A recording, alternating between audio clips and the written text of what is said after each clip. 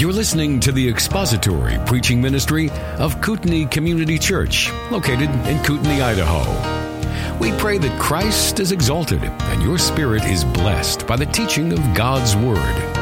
For more information about Kootenai Church, please visit us online at kootenaichurch.org. Hebrews chapter 11, beginning at verse 23, we'll read through verse 29. By faith, Moses, when he was born, was hidden for 3 months by his parents because they saw he was a beautiful child, and they were not afraid of the king's edict. By faith, Moses, when he had grown up, refused to be called the son of Pharaoh's daughter, choosing rather to endure ill treatment with the people of God than to enjoy the passing pleasures of sin, considering the reproaches of Christ greater riches than the treasures of Egypt, for he was looking to the reward. By faith, he left Egypt, not fearing the wrath of the king. He endured as seeing him who is unseen. By faith, he kept the Passover and the sprinkling of the blood, so that he who destroyed the firstborn would not touch them. By faith, they passed through the Red Sea as though they were passing through dry land, and the Egyptians, when they attempted it, were drowned. Example after example in Hebrews chapter 11 shows us that faith is not just a New Testament principle or a New Testament idea, but rather that the men and women of the Old Testament, believers, were marked by faith and they lived their lives by faith. Their good works, which are highlighted in Hebrews chapter 11, flowed from their faith. Their faith issued in and produced the good works in their lives. We understand that concept in the New Testament era, that we are not saved by works, we do not please God by works, but rather that our good works are the results of faith. Faith comes first. The good works flow out of our faith. Our faith motivates those good works and actually gives life to those good works. That's a concept that we're familiar with from what is taught in the New Testament. And it is a concept that was true also in the Old Testament with all of the saints of old. Their works did not please God any more than our works would please God, and they were not saved by works any more than we are saved by works. Their works, likewise, flowed out of faithful hearts that had faith and believed God and trusted God, and out of that faith came all of the works and the good deeds that we read of in the Old Testament. The author reads the Old Testament through the lens of faith, and I think that there's something instructive to that in us as to how we should approach the Old Testament as well. When we read the Old Testament, we should not read it as though we're just reading a bunch of stories that are told for our moral betterment, as if they're a bunch of morality tales. You read the story of David and Goliath, and David picks the 5 smooth stones and meets Goliath down in the valley and slays the giant, and the preacher preaches through that, or you read through that, and then you're asked the question in your mind or by the preacher or in your study guide, what are the giants in your life that the Lord would like to slay? And what are the 5 smooth stones that you need in your life in order to slay the giants? And that perspective on the Old Testament just makes the Old Testament into a series of morality tales or little stories like not the parables, but the Aesop's fables, like Aesop's fables that we can read and draw out little lessons here and there. And it is an entirely unbiblical approach to the Old Testament. Instead, the author of Hebrews is showing us that we can read through the Old Testament and we should be able to read it through the paradigm of faith. To see in the lives of all of these men and women of the Old Testament, like the ones that are cataloged here in Hebrews chapter 11, to see how it is that faith motivated their good works.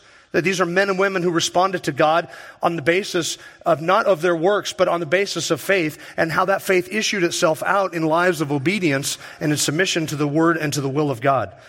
By his own admission, the author of Hebrews is not giving us a comprehensive list of Old Testament characters. Look down at chapter 11, verse 32. What more shall I say? For time will fail me if I tell of Gideon, Barak, Samson, Jephthah, and David, and Samuel, and the prophets. It's a good indication that the book of Hebrews was originally a spoken sermon as opposed to a written word, because this is what every preacher says. Look, I'm running out of time. Time would fail me if I were to go on to all of the other things that I could say on this subject. But he is admitting there that this list in Hebrews 11 is not comprehensive. He doesn't even go into Gideon, Barak, Samson, Jephthah, David, Samuel, and the prophets, but he just lists them. And not only is the list of characters incomplete, but the list of examples of faith in the lives of the characters that he mentions is incomplete. See, when he camped on Abraham back a few verses ago, there are far more examples of faith in the life of Abraham, but the author cherry picks a few of those examples. And when he slows down to talk about Moses in this passage, it's not just these incidences in the life of Moses that are examples of his faith or that are indicative of his faith. There are 4 of them that are mentioned here. By faith, Moses, when he had grown up, he refused to be called the son of Pharaoh's daughter. Verse 27, he left Egypt. Verse 28, he kept the Passover. And verse 29, they passed through the Red Sea.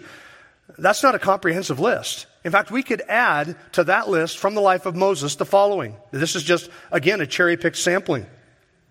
By faith, Moses picked up the serpent that had turned it into a staff. By faith, Moses picked up the serpent after it had been turned from a staff into a serpent.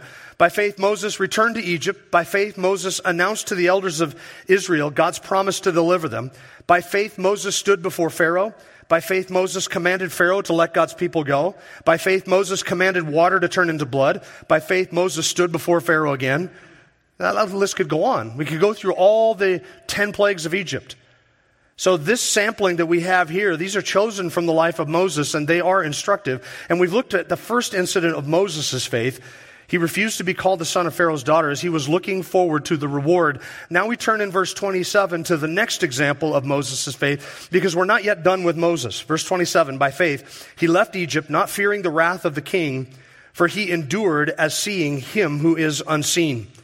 I want you to we're going to make a few general observations before we get into the nitty-gritty of this verse and what it is referring to. I want you to notice the verbs that the author uses beginning in verse 24.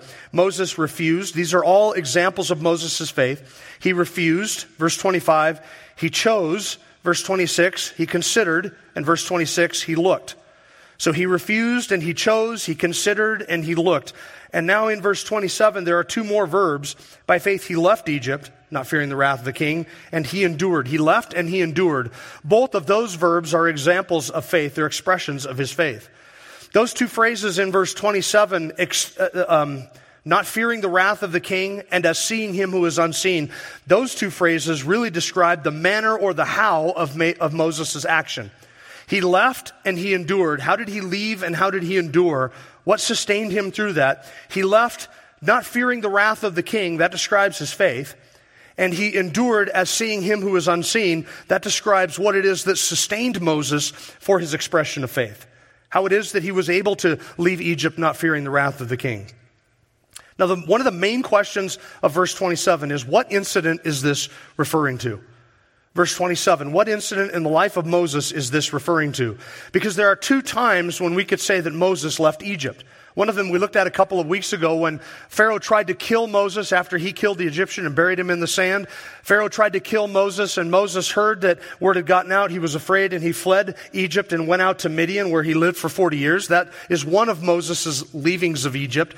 The other one is in the Exodus proper, 40 years later, after the 10 plagues and the Passover and Israel looting the Egyptians. Moses and all of Israel with him got up and left and went out of Egypt. So there are typically two times that Moses departed Egypt, and the question now is, which one of those 2 times is the author referring to? I want you to notice one last thing. Verse 27, 28, and 29, there is an order there. He left Egypt. By faith, verse 28, he kept the Passover, and verse 29, they passed through the Red Sea. He left Egypt, kept the Passover, and passed through the Red Sea. Just notice that order and keep that in your mind. Left Egypt, kept the Passover, and went through the Red Sea. Now, in order to find out what incident is it from the life of Moses that is described in verse 27, he left Egypt not fearing the wrath of the king, I want you to turn back to the book of Exodus. Keep your fingers here in Hebrews 11 because we will be returning here. Turn back to Exodus chapter 2. Exodus chapter 2. There is some disagreement amongst Bible scholars and commentators as to which of these incidences is meant by the author in verse 27. By faith he left Egypt, not fearing the wrath of the king. He endured as seeing him who is unseen. Now there are 2 options, as I mentioned. The first is Moses' flight into Midian, which is briefly mentioned at the end of chapter 2, verse 11 and 15, or toward the middle of chapter 2, verse 11 through 15. Now it came about in those days. This is the first possibility. I'm going to give you these 2 possibilities. Now it came about in those days when Moses had grown up that he went out to his brethren and looked on their hard labors. And he saw an Egyptian beating a Hebrew, one of his brethren. So he looked this way and that, and when he saw there was no one around, he struck down the Egyptian and hid him in the sand. He went out the next day, and behold, 2 Hebrews were fighting with each other. And he said to the offender, "Why are you striking your companion?" But he said, "Who made you a prince or a judge over us? Are you intending to kill me as you killed the Egyptian?" Look at the end of verse 14. Then Moses was afraid and said, surely the matter has become known. When Pharaoh heard of this matter, he tried to kill Moses, but Moses fled from the presence of Pharaoh and settled in the land of Midian, and he sat down by a well. Now, according to Acts chapter 7, Moses was 40 years old when he fled Egypt that first time and went out to the land of Midian. Midian is a little bit south of Egypt, where Moses and the children of Israel were at in the land of Goshen, and east over in the Arabian Peninsula. That was the land of Midian. So it was far enough out of Pharaoh's reach that Pharaoh could not find Moses. The second option is the Exodus itself, and we're going to skip over a little bit of material, but flip over to Exodus chapter 12. This is after the Passover, after the death of the firstborn. Egypt drives them out in Exodus chapter 12, verse 40. Now, the time that the sons of Israel lived in Egypt was 430 years, and at the end of 430 years, to the very day, all the hosts of the Lord went up out of the land of Egypt. That's Moses with them. So Moses leaves Egypt twice, once to the land of Midian, and once alone, and once with the children of Israel in the Exodus itself. Now, which one of those two events do you think is described in Hebrews chapter 11, verse 27? Don't turn back there just yet, but I'll read it to you. By faith he left Egypt, not fearing the wrath of the king. He endured as seeing him who is unseen. Nearly every source that you check, and I say nearly, because it's not all of them, but nearly every source that you check will tell you that verse 27 in Hebrews 11 refers to either Moses fleeing Midian, or Moses fleeing for Midian, or Moses fleeing Egypt with the children of Israel in the Exodus.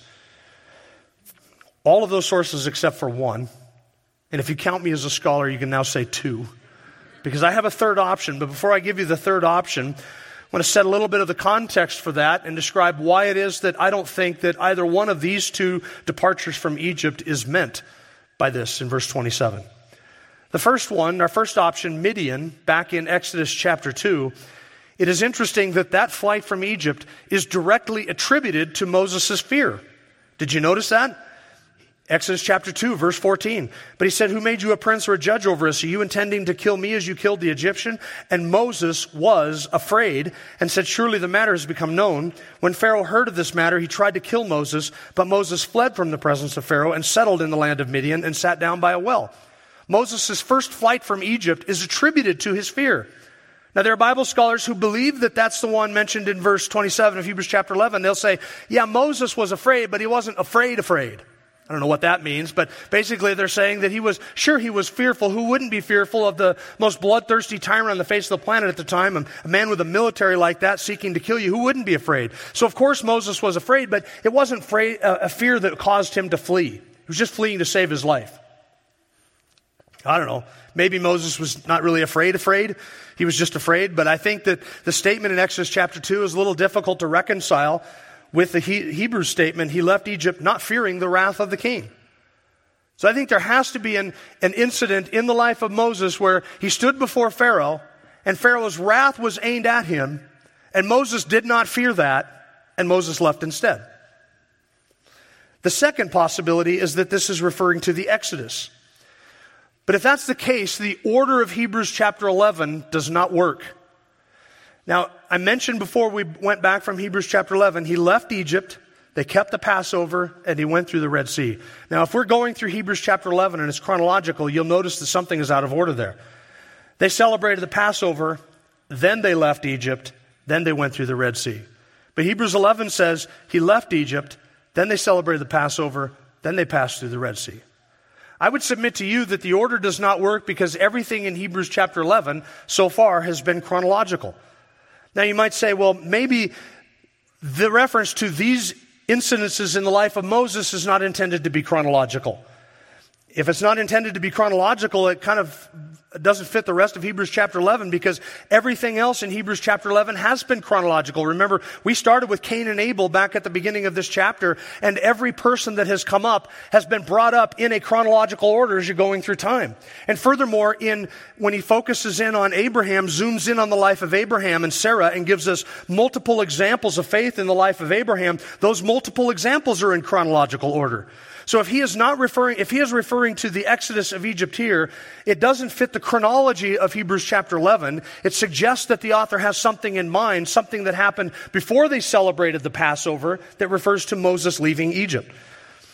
Furthermore, it would be more proper for the author to say, if he's talking about the Exodus itself, that by faith they left Egypt, rather than to say by faith he, Moses, left Egypt. As he does down in verse 29 of Hebrews 11, by faith they passed through the Red Sea.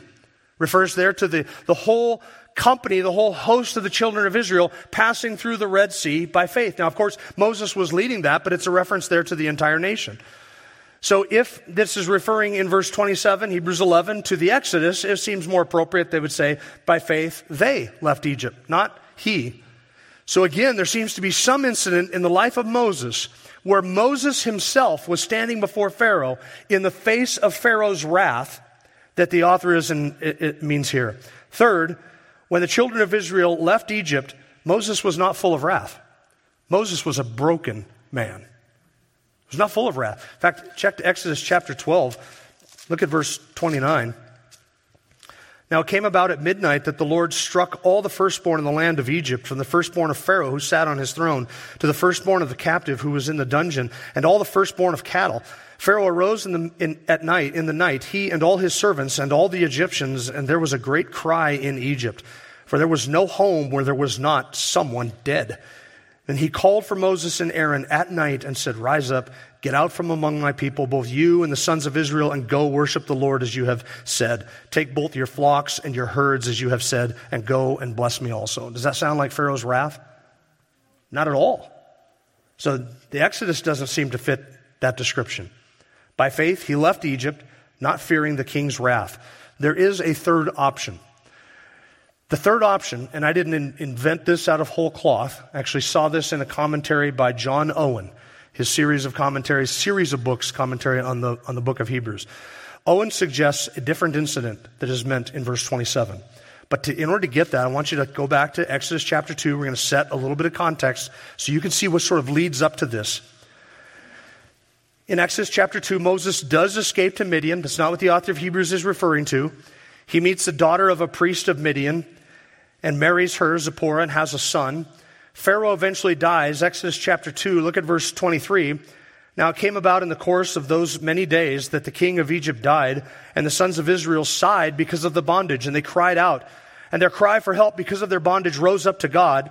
So God heard their groaning, and God remembered his covenant with Abraham, Isaac, and Jacob.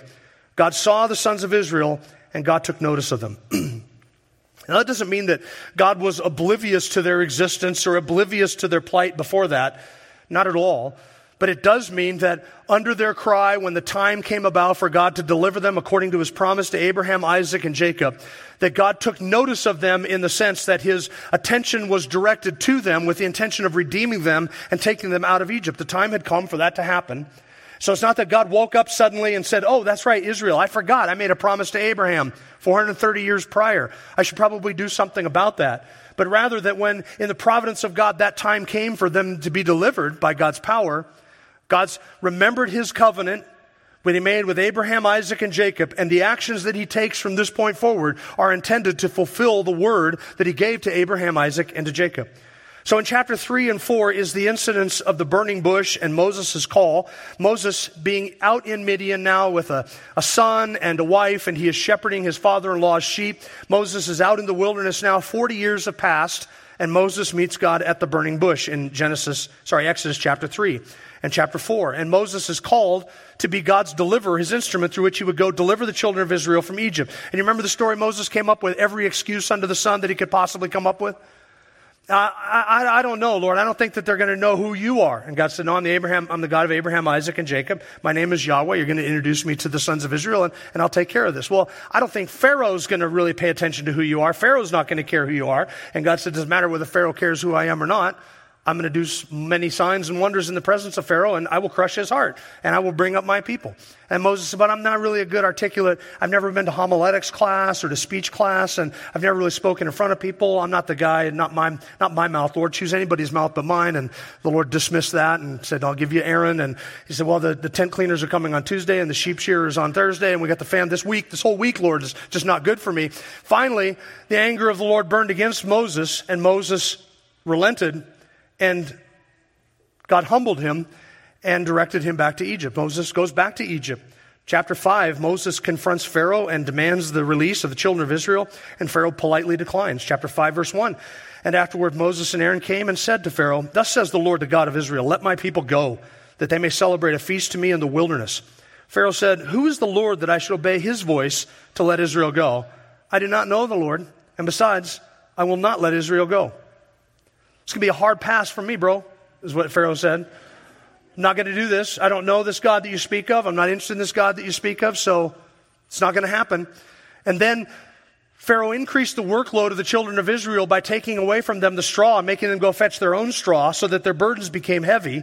And then the children of Israel lashed out at Moses and said to Moses, the Lord should judge you for making our burden heavy. Everything was better before you showed up and started demanding our release, and now things are worse than they have ever been. Chapter 6, verse 1, the Lord said to Moses, now you shall see what I will do to Pharaoh. For under compulsion he will let them go, and under compulsion he will drive them out from this land. Now the Hebrews would not listen to Moses, the Jews did not. They resented the fact that Moses came back, and because he confronted Pharaoh, their workload was worse than it had ever been, and they were suffering more than they had ever suffered prior to Moses' arrival. And Moses now doubts that Pharaoh is going to listen, but the Lord encouraged him. And now here's where everything heats up. Chapter 7, verse 1. Then the Lord said to Moses, see, I make you as God to Pharaoh, and your brother Aaron shall be your prophet. You shall speak all that I command you, and your brother Aaron shall speak to Pharaoh, and that he will let the sons of Israel go out of this land. But I will harden Pharaoh's heart, that I may multiply my signs and my wonders in the land of Egypt. When Pharaoh does not listen to you, then I will lay my hand on Egypt and bring out my hosts. My people, the sons of Israel, from the land of Egypt by great judgments. The Egyptians shall know that I am the Lord, when I stretch out my hand on Egypt and bring out the sons of Israel from their midst. So Moses and Aaron did it, as the Lord commanded them. Thus they did. Moses was 80 years old, and Aaron 83 when they spoke to Pharaoh. So at this point, Moses is 80 years old. 40 years have passed with him being in Midian. And now he shows up in front of Pharaoh to demand the release of the children of Israel. And God says in verse 3 of chapter 7, look at it, I will harden Pharaoh's heart that I may multiply my signs and my wonders. Here's an interesting little sidebar homework assignment for you. Read through the first, let's call it 11, 12 chapters of the book of Exodus sometime, and take note of all the times when it says that Pharaoh hardened his heart, and list all the times when it says that God hardened Pharaoh's heart. And you know what you'll find? That both of those things are true. And here's why. Because every time that Pharaoh responded to God's revelation and a deed that God did, Pharaoh's act of rejection and rebellion is described by Moses as Pharaoh hardening his heart. And because Pharaoh hardened his heart and would not repent, God's judgment upon Pharaoh was that he hardened Pharaoh's heart. So God ended up giving to Pharaoh exactly what Pharaoh deserved and exactly what Pharaoh wanted in hardening his heart, so that Pharaoh would respond by further hardening his own heart, by which God responded to Pharaoh's act of hardening his heart by hardening Pharaoh's heart. And back and forth it goes all the way through the Exodus narrative. So that we see two things working in tandem: the sovereignty of God in hardening Pharaoh's heart so that he would accomplish judgment upon the Egyptians, and the responsibility of Pharaoh in rejecting God's truth and God's revelation, and thus his heart was hardened. Now what follows in chapters 7 through 10, are what we call the 10 plagues of Egypt, or on Egypt. The first one, and we're not going to go into depth on all of these, the first one is water turned into blood. One thing I will say about all of these in particular, the case has been made, and I think it's a convincing case, that each one of these plagues is intended as something of a polemic against one of the gods of Egypt. Because the gods of Egypt and their multiplicity of gods and the way that they worship the Nile, they worship frogs, they worship flies, they worship all of these things. And all of these 10 plagues represent some aspect of Egyptian culture, Egyptian religious, or Egyptian polytheism that God is assaulting with each plague. Showing them, it was almost like if you had a god, like if you worshiped cows, for instance, And then God said, I'm going to wipe out all the cows, and just wipes out all the cows. And you're an Egyptian, you'd be sitting there thinking, hold on, we worship a God who's a cow. Like you couldn't keep the cows from living? And yet this God, this miracle, this Moses, does this to our cattle. That is the case with all of the plagues of Egypt. Every one is intended to assault one of the Egyptian deities or one of the Egyptian false religions. All right, the first one is the water being turned into blood. Pharaoh was rather unimpressed with that. The second plague was frogs all over the land. In response to that, Pharaoh promised to release the children of Israel, but then relented when the plague went away. The third plague was the gnats or the lice. Pharaoh was unmoved by that. The fourth plague was flies. Pharaoh promised release and then again relented. The fifth plague is the cattle dying. Like, for instance, if you worship cattle, for instance, there's an illustration I gave, it was right out of the passage. The cattle die. Pharaoh was unmoved by that one. The sixth plague was the plague of boils. Pharaoh was unmoved by that one. The seventh plague is flaming hail. And Pharaoh, in response to that plague, promised release of the children of Israel, but then again he relented. The plague number 8 was the plague of locusts. And Pharaoh's response to that was a shallow repentance. And finally, the 9th plague was a darkness that encompassed the entire land. And Pharaoh gave them permission to leave, kind of, sort of. And by this point, you should be in Exodus chapter 10. Look at verse 21. Now keep in mind with each one of these that the children of Israel were supernaturally protected from all of those plagues. So God made a distinction between Israel and Egypt, just in how he protected his own people from all of the judgments that fell upon the land of Egypt. Exodus chapter 10, verse 21, the Lord said to Moses, "Stretch out your hand toward the sky, that there may be darkness over the land of Egypt, even a darkness which may be felt." So Moses stretched out his hand toward the sky, and there was thick darkness in all the land of Egypt for 3 days. They did not see one another, nor did anyone rise from his place for 3 days. But all the sons of Israel had light in their dwellings. Then Pharaoh called to Moses and said, "Go serve the Lord, only let your flocks and your herds be detained." Now, here's Pharaoh's sort of quasi-repentance, his quasi-acknowledgement that they could leave. Verse 24, Pharaoh called to Moses and said, "Go serve the Lord, only let your flocks and your herds be detained." You can leave, but you got to leave all your stuff. You can't take anything with you. You guys wander off into the wilderness. The thought being, obviously, they would wander off into the wilderness, maybe find some animals to sacrifice. They would get tired of wandering around with nothing and think, well, we might as well go back to Egypt. I mean, that's what all of our stuff is. Verse 25, but Moses said, "You must also let us have sacrifices and burnt offerings, that we may sacrifice them to the Lord our God. Therefore, our livestock too shall go with us. Not a hoof shall remain behind." For some reason, I love that phrase. "Not a hoof shall be left behind. But we shall take some of them to serve the Lord our God. And until we arrive there, we ourselves do not know what we shall serve, with what we shall serve the Lord." In other words, we said, we got to take all of our stuff because we don't know till we get out there what the Lord is going to require of us in terms of service and sacrifices. So we obviously can't go out into the wilderness without any animals. So we're going to take all of our animals because we're going to get out there. Then the Lord will reveal to us what it is that he wants of us, and we will have all of our stuff to offer to the Lord. Verse 27, but the Lord hardened Pharaoh's heart, and he was not willing to let them go. Now here's the crisis. And here I think is the third option. Just to remind you, since it's been a while since we covered the first two options, there are two options, right? Moses leaving Midian and Moses leaving in the Exodus, neither of which I think fit the description in Hebrews chapter 11. We're all up to speed now because it's been a while. So if you're waking up now, you've missed all of that, here's the third option. I think it is this exchange at the end of chapter 10, the beginning of chapter 11, between Moses and Pharaoh. Verse 28, Pharaoh said to him, "Get away from me. Beware, do not see my face again, for in the day you see my face, you shall die." Now, does that sound like Pharaoh's mad? Just a wee bit? He's mad? That's Pharaoh's wrath. Verse 29, Moses said, "You're right, I shall never see your face again." Does it sound like Moses afraid? Moses run out of there? Moses didn't run out of there. In fact, this heated exchange continues. I want you to ignore the chapter division because that's not in the original. The heated exchange continues into chapter 11. Chapter 11, verse 1.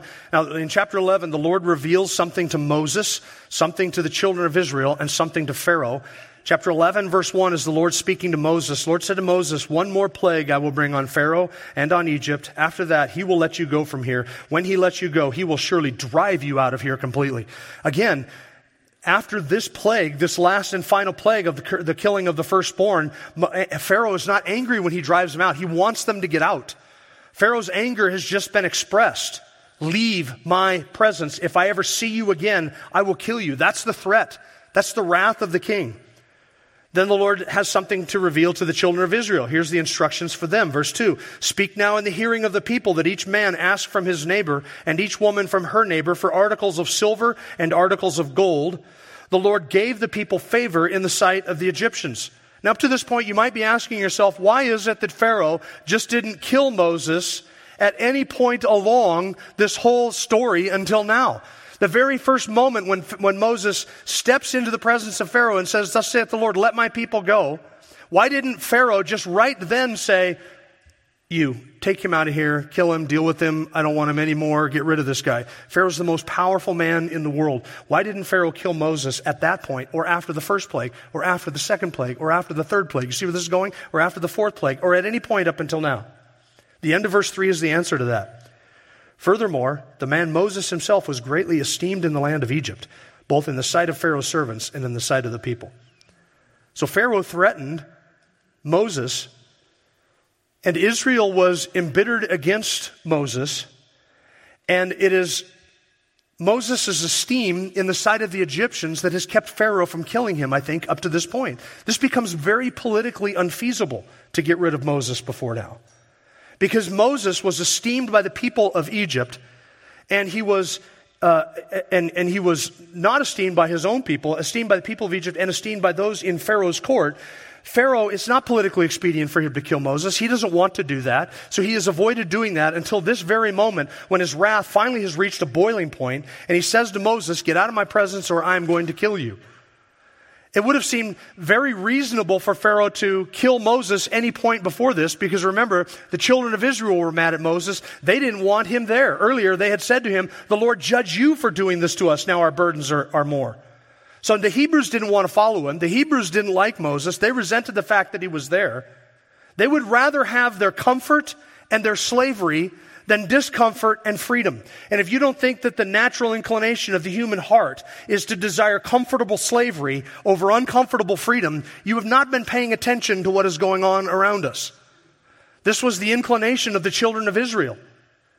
They would rather have had Moses dead and out of there and had their slavery and at least some of the workload alleviated than to be free and to have to go through all this suffering to get it. That was been their natural inclination. But Pharaoh would never have killed Moses up to this point simply because he was esteemed in the sight of Pharaoh's servants and in the sight of all the people. But now it has come to a point where killing him is the best option. Verse 4, here's what Moses says to Pharaoh. Oh, one other thing before we get to verse 4. There's another thing that is ironic here in this passage in light of what we've covered up in recent weeks. Remember, Moses refused to be called the son of Pharaoh's daughter, choosing instead ill treatment with the people of God than the passing pleasures of sin and the treasures of Egypt, right? So notice at this point where Moses is at. He's at a place in his life where the people to whom he has sworn his allegiance and he has chosen to be his people, they have rejected him. And the very people that he has rejected, they highly esteem him. That seems entirely backwards, doesn't it? The people that he has rejected esteem him. The people that he has embraced are rejecting him. I think there's a whole message to be preached there, not by me, but by somebody else. Verse 4, Moses said, thus says the Lord, about midnight I'm going out into the midst of Egypt, and all the firstborn of the land of Egypt shall die, from the firstborn of Pharaoh who sits on his throne, even to the firstborn of the slave girl who is behind the millstones, all the firstborn of the cattle as well. Now this is what Moses is saying to Pharaoh. Keep that in mind. You're going to see that here in a moment. Moses is saying this to Pharaoh. Verse 6, moreover, there shall be a great cry in all the land of Egypt, such as there has not been before, and such as shall never be again. But against any of the sons of Israel, a dog will not even bark, whether against man or beast, that you may understand how the Lord makes a distinction between Egypt and Israel. All these, your servants, will come down to me and bow themselves before me, saying, go out, you and all the people who follow you. And after that, I will go out. And he went out from Pharaoh in hot anger. Now that's an interesting exchange, isn't it? The Lord revealed something to Moses, one more plague, and after this, you're out of here. He revealed something to the children of Israel. Ask everybody for silver and gold items. They're going to give them to you. Israel ended up plundering the Egyptians. And then to Pharaoh, Moses announces the judgment of God on Pharaoh and then announces to Pharaoh that he is leaving Egypt. This, I think, is the incident that the author of Hebrews has in mind. First of all, it fits the chronology of Hebrews chapter 11, because Moses here is leaving Egypt, as it were, as he announces it to Pharaoh and leaves to pack his bags. That is a departure and a leaving. It fits the chronology of the passage in Hebrews chapter 11, because after this, in chapter 11, they celebrate the Passover in chapter 12, and then they pass through the Red Sea. So it fits the chronology. Second, Moses faced Pharaoh's wrath without any fear. You'll notice, what was Moses' temperament when he went out from Pharaoh at the end of verse 8? Hot anger. Hot anger. So Moses stood in front of Pharaoh. Pharaoh gave him all of his wrath. You ever see your face again, I'm going to kill you. And Moses stood up to that, was absolutely unflinching and unbending in the face of that, announced to Pharaoh the judgment that was going to come, announced to him what was going to happen after this. When this happens, you're going to drive us out. We're leaving. We're out of here. And then Moses turns around, not fearful at all, and walks out of there. Drops the mic, walks out of Pharaoh's court, never to be seen again as far as Moses is concerned. This is Moses, I think, leaving, and this is the event that I think the author of Hebrews is describing. You could say that the reference to he left Egypt by faith in Hebrews chapter 11 refers to all of these events, right? The plagues, it could be just a blanket term to refer to that, but it culminates in this exchange between Pharaoh and Moses, where Pharaoh now, the most murderous, bloodthirsty tyrant on the face of the planet, a man with unlimited power in terms of his visibly what it would look like over Moses and the children of Israel. He's threatening Moses' life, and Moses is absolutely undeterred by it. It is in faith that he stood up to Pharaoh's wrath. John Owen is the only commentator that I read who believes this and takes this incident as the incident that the author of Hebrews is describing. And as I said, I think it answers all of the problems. It matches the chronology. It matches what is here in Hebrews chapter 11. And it seems to answer exactly what it is that the author of Hebrews is saying. After all of those incidences, Moses stood in front of Pharaoh and was absolutely unbending in the face of the king's wrath. Pharaoh's wrath was at its peak, and Moses was unfearful in the least. And he turned and he walked out and he said to Pharaoh, we're done here. I'm leaving. I'm packing my bags. By this time tomorrow morning, your servants will be bowing down to me and begging us to leave. So, bye-bye. And that's what Pharaoh said. That's what Moses said. Absolutely unafraid in the presence of Pharaoh. Now turn back to the book of Hebrews. Because now with all of our time gone, we have to find out what the author of Hebrews says about this incident. Moses did not fear the wrath of the king. Again, chapter 11, verse 27. By faith, he left Egypt, not fearing the wrath of the king. He endured to see him who is unseen. The most powerful man in the world was threatening Moses' life. Moses had no army. He had no armed militia. He had no armaments. All he had was a staff. And every time he showed up in front of Pharaoh, he just had a wooden staff. That was all he came into Pharaoh's presence with each time. And yet Pharaoh had an army at his disposal. And Moses' courage in the face of that is notable. Moses' faith made him as bold as a lion in front of Pharaoh each and every time. God would tell Moses, you're going to go and you're going to announce the next plague, and Moses would do so. And Moses had these exchanges with Pharaoh, always never fearing for his life, always unbending.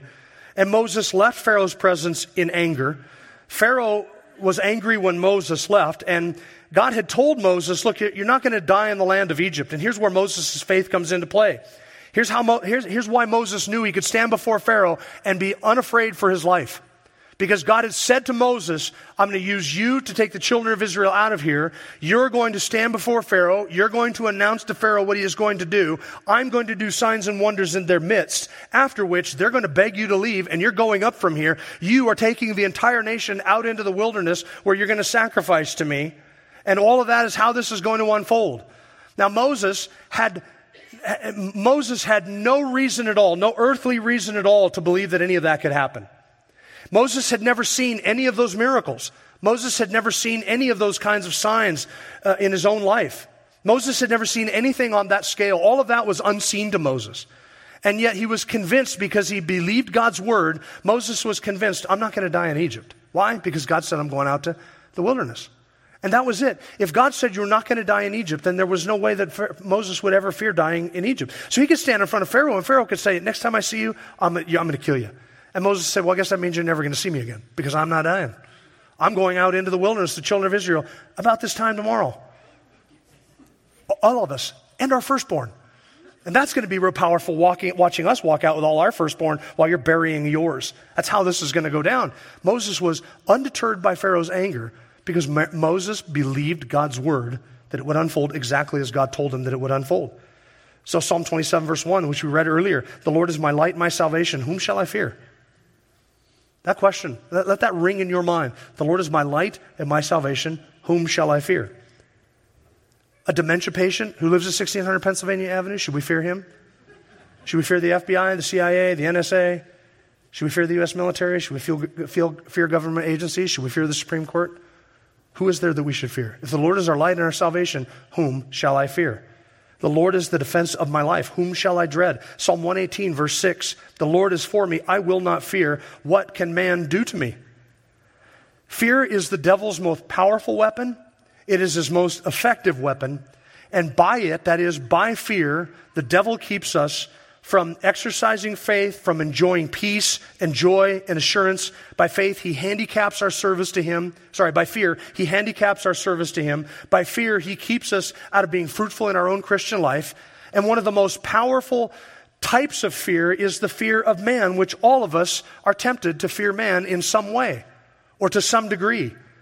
Proverbs 29, verse 25, the fear of man brings a snare, but he who trusts in the Lord will be exalted. All of the great, even the heroes of faith, had moments in their lives when they feared men. Abraham feared men at times. That's why he lied about his wife Sarah. The children of Israel out in the wilderness when they were told to go in and spy out the land, and they came back and the entire nation responded with a fear of man. Elijah, after slaying 450 prophets of Baal, he's overcome by the fear of man when some cackling harridan in the palace says, I'm going to kill you. And rather than responding in bold faith, Elijah himself begins to cower. Gideon was afraid. Joshua needed to be reminded, fear not, God is with you. Peter denied the Lord. Timothy was a bit fearful. And Paul had to remind Timothy that God has not given us a spirit of fear, but of power and of love and of a sound mind. So all of us are tempted to this fear of man. It manifests itself in hundreds and thousands of ways in our life. We're all tempted to it, but faith is the antidote. A resolute trust in the Word of God and in His promises and in His presence. That is the answer to fear of every kind. So that faith and fear are mutually exclusive, which is why Moses' parents did not fear the edict of the king, but instead hid their son, trusting in God's providence to protect their son. It is by faith that Moses stood before Pharaoh and was undeterred because he did not fear the wrath of the king. There was nothing that Moses needed to fear. And because he saw who God was, and because he trusted in God's promises, and because he believed what God had said, Moses was absolutely full of faith and not fear. And he stood before the mightiest of the mighty, and he was unbending, unrelenting. Like Paul, you remember the examples in the book of Acts? Paul would stand first before the Sanhedrin, and then he stood before Felix, and then Festus, and then Agrippa, and then eventually Nero. Here was a man who stood in the presence of the mightiest men in the Roman Empire, in his region, the rulers, and he was absolutely bold and faithful in his explanation of the gospel and his defense of the truth because he was not afraid of men. Notice this last phrase in verse 27, he endured as seeing him who is unseen. Endurance is not a new theme for us in the book of Hebrews. You remember at the end of chapter 10, the author in that warning passage is describing to them their own need for endurance. Chapter 10, verse 36, you have need of endurance so that when you have done the will of God, you may receive what was promised. The author looked at his audience and said, here's what you really need is endurance, to bear up and to endure under these trying times and these difficulties, and to do so in faith and not in fear. Chapter 11, verse 25 says, Moses chose to endure ill treatment with the people of God than to enjoy the passing pleasures of sin. And the word for endure or endurance in chapter 10, verse 36 and chapter 11, verse 25 is a different word than the word used here in chapter 11, verse 27, when it says he endured as seeing him who is unseen. It's a different word with similar meanings. And the meaning here has to do with the idea of the strength, the fortitude, the obstinacy, and the power of enduring or putting up with something. It's one thing to endure something in fear. We can endure something in weakness. We can endure something flinchingly and terrified. But it is another thing to endure something with an unflinching obstinacy without becoming weary in it, with strength and power and fortitude, bearing all the evils that come upon us, and to do so with patience and strength and courage unbending in strength is what is being described here. So Moses endured, that is, he was unflinching in it, and he put up underneath of it, he bore up under the wrath of the king he endured. Notice that phrase, as seeing him who is unseen. That phrase perfectly describes the definition of faith that we saw back in chapter 11, verse 1. Faith is what? It is the conviction, it is the assurance of things hoped for and the conviction of things not seen. Moses was convinced of something that he had not seen. It says he endured as seeing him who is unseen, that is, as seeing God. And notice that the author does not say he endured as if seeing him who is unseen. That's different, by the way. He endured as if he saw one who was unseen, because that would, if the author had said that, it would suggest that Moses endured almost as if he was able to see somebody who was unseen, even though he didn't see the one who was unseen. But instead, the author says he endured as seeing him who is unseen. And the author is intending there to call our minds back to chapter 11, verse 1, where it describes the definition of faith. Moses endured not because he pretended to see somebody who was unseen, but Moses endured because he actually saw with the eyes of faith a God who cannot be seen. In other words, in the life of Moses, God was as real and tangible to him as the wood of this pulpit is to you and me. There's no human capacity that makes that a reality. It is the gift of faith which makes that a reality. It is only by the gift of faith that Moses could endure, because he saw something, and the author is not speaking here of physical sight, but by faith, Moses saw something that is completely unseen.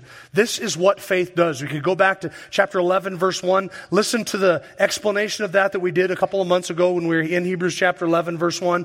That ability to see what is unseen, that ability to be convinced of what you hope for, something that you cannot touch, you cannot feel it, you cannot sense it with any of your five senses, but by faith, by that divine gift, you are actually able to see it as a tangible reality. And the idea is that Moses could stand in Pharaoh's presence, and Pharaoh could come after him with all of that wrath and threaten to kill him. But Moses, with the eyes of faith, could look in that room and say, God is as real to me here in this room as Pharaoh is and as all of his army is. And so if God is on my side, because I can apprehend him, almost like he is physically here with me, because faith gives me that capacity to trust that, then I can stand in the face of Pharaoh's wrath and be unbending and unflinching. By faith, Moses was assured of what he had not seen.